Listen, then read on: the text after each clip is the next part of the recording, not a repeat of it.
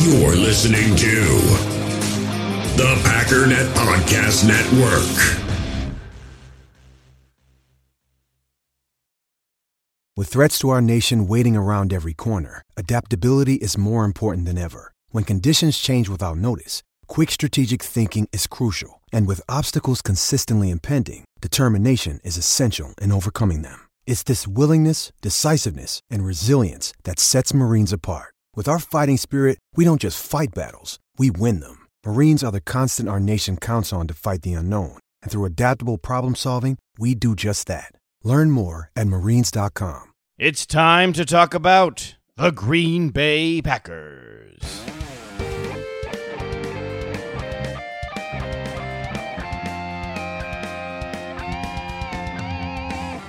This is your Packers Update, the Daily Cheese, brought to you by Packernet.com. The Daily Cheese is a collaboration with the Packernet Podcast, hosted by Ryan Schlip, the Pack Daddy. And I'm your host, JJ Leahy. Well, we did it. We are halfway through the season, and we got some sweet, sweet revenge on the 49ers. It's been a pretty crazy week over here for me, so I apologize for being a bit absent. I have been keeping you all up to date over on Twitter. Follow me at JJ Leahy. That's Lahey.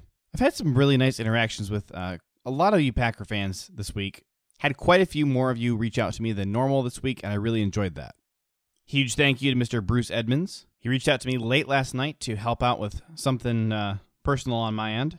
I don't know, I guess he just got bitten by the generosity bug, thought of a way that he could be a blessing in my life, and decided to go for it. The world needs more Bruces, especially in a time like this. Well, 2 out of the last 4 weeks have been really rough for Packers fans, but this was not one of them. I know the final score in the 49ers game was 34-17, but anyone who watched that game knows that the last 2 touchdowns were just garbage time gimmies. Call it 31-3, 34-3, whatever. Now look, I know the 49ers were missing half their team, but that doesn't matter. I said going into this game, this is a game LaFleur needed to win. There are plenty of excuses you could have given the Packers had they managed to stink it up. I would not have accepted any of them. Especially given that Aaron Jones was indeed a very late go-ahead, the absolute butt-thrashing that the Packers laid down on the 49ers is exactly what you expect to see from a Super Bowl caliber team in a situation like this. And speaking of Super Bowl caliber teams, Packer fans felt a little bit better about the nasty loss to the Vikings last week. The Seahawks and Buccaneers both got embarrassed against the Bills and the Saints. The Cardinals lost to the Dolphins.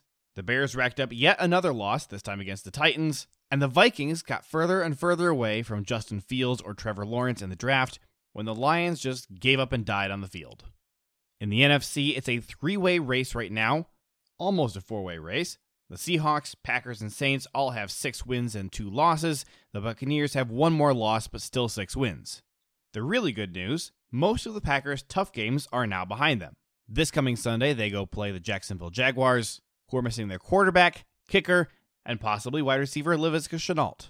Although we do have road games coming up against the Colts and Bears, we have no more back-to-back road games. Without a doubt, the toughest game remaining on the Packers' schedule is the Tennessee Titans. That game will be played in Green Bay. And don't forget, although the Titans have made a habit of terrorizing most of the league, this is Matt LaFleur's old team. He's the one who installed the offense. My preseason prediction for the Packers was 13-3. That still looks very attainable right now. Green Bay would have to win 7 of the next 8 games. But again, that schedule is Bears twice, Lions once, Jaguars, Eagles, Panthers, Titans, and Colts. If the team manages to play competent football every week, 12-4 seems like the team's floor. And we're starting to finally get healthy.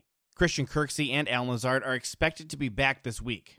Even if they can't play, they do need to be signed to the active roster, or they'll be put on season-ending IR, which doesn't seem like the right answer for either player. David Bakhtiari does seem a bit more questionable. Here's Matt LaFleur being asked about Bakhtiari's injury.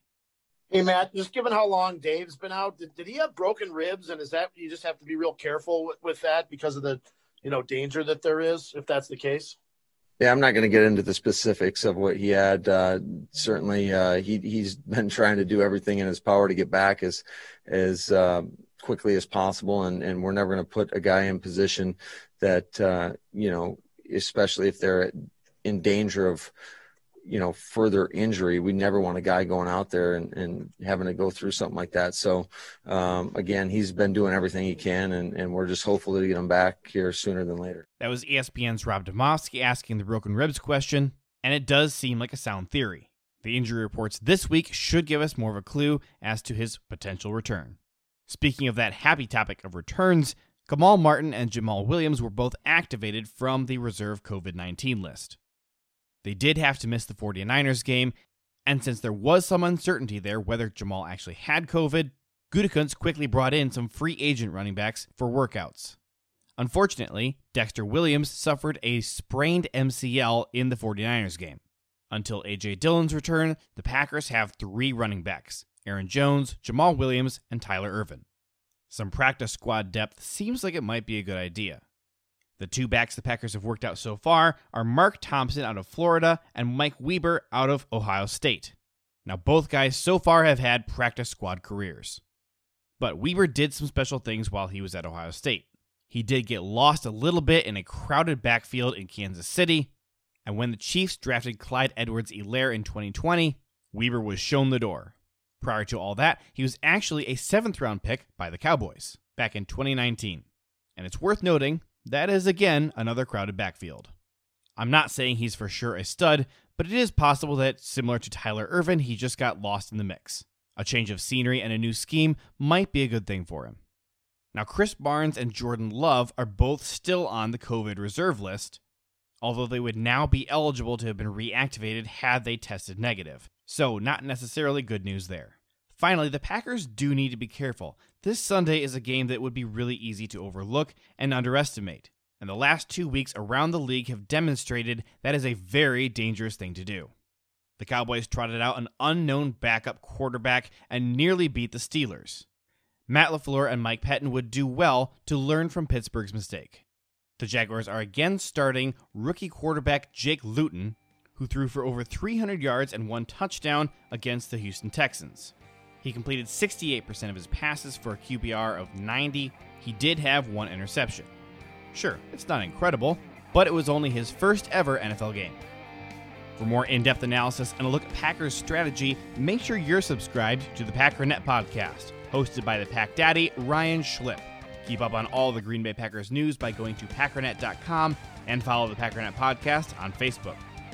My name is JJ Leahy, and this has been The Daily Cheese, your Green Bay Packers news update.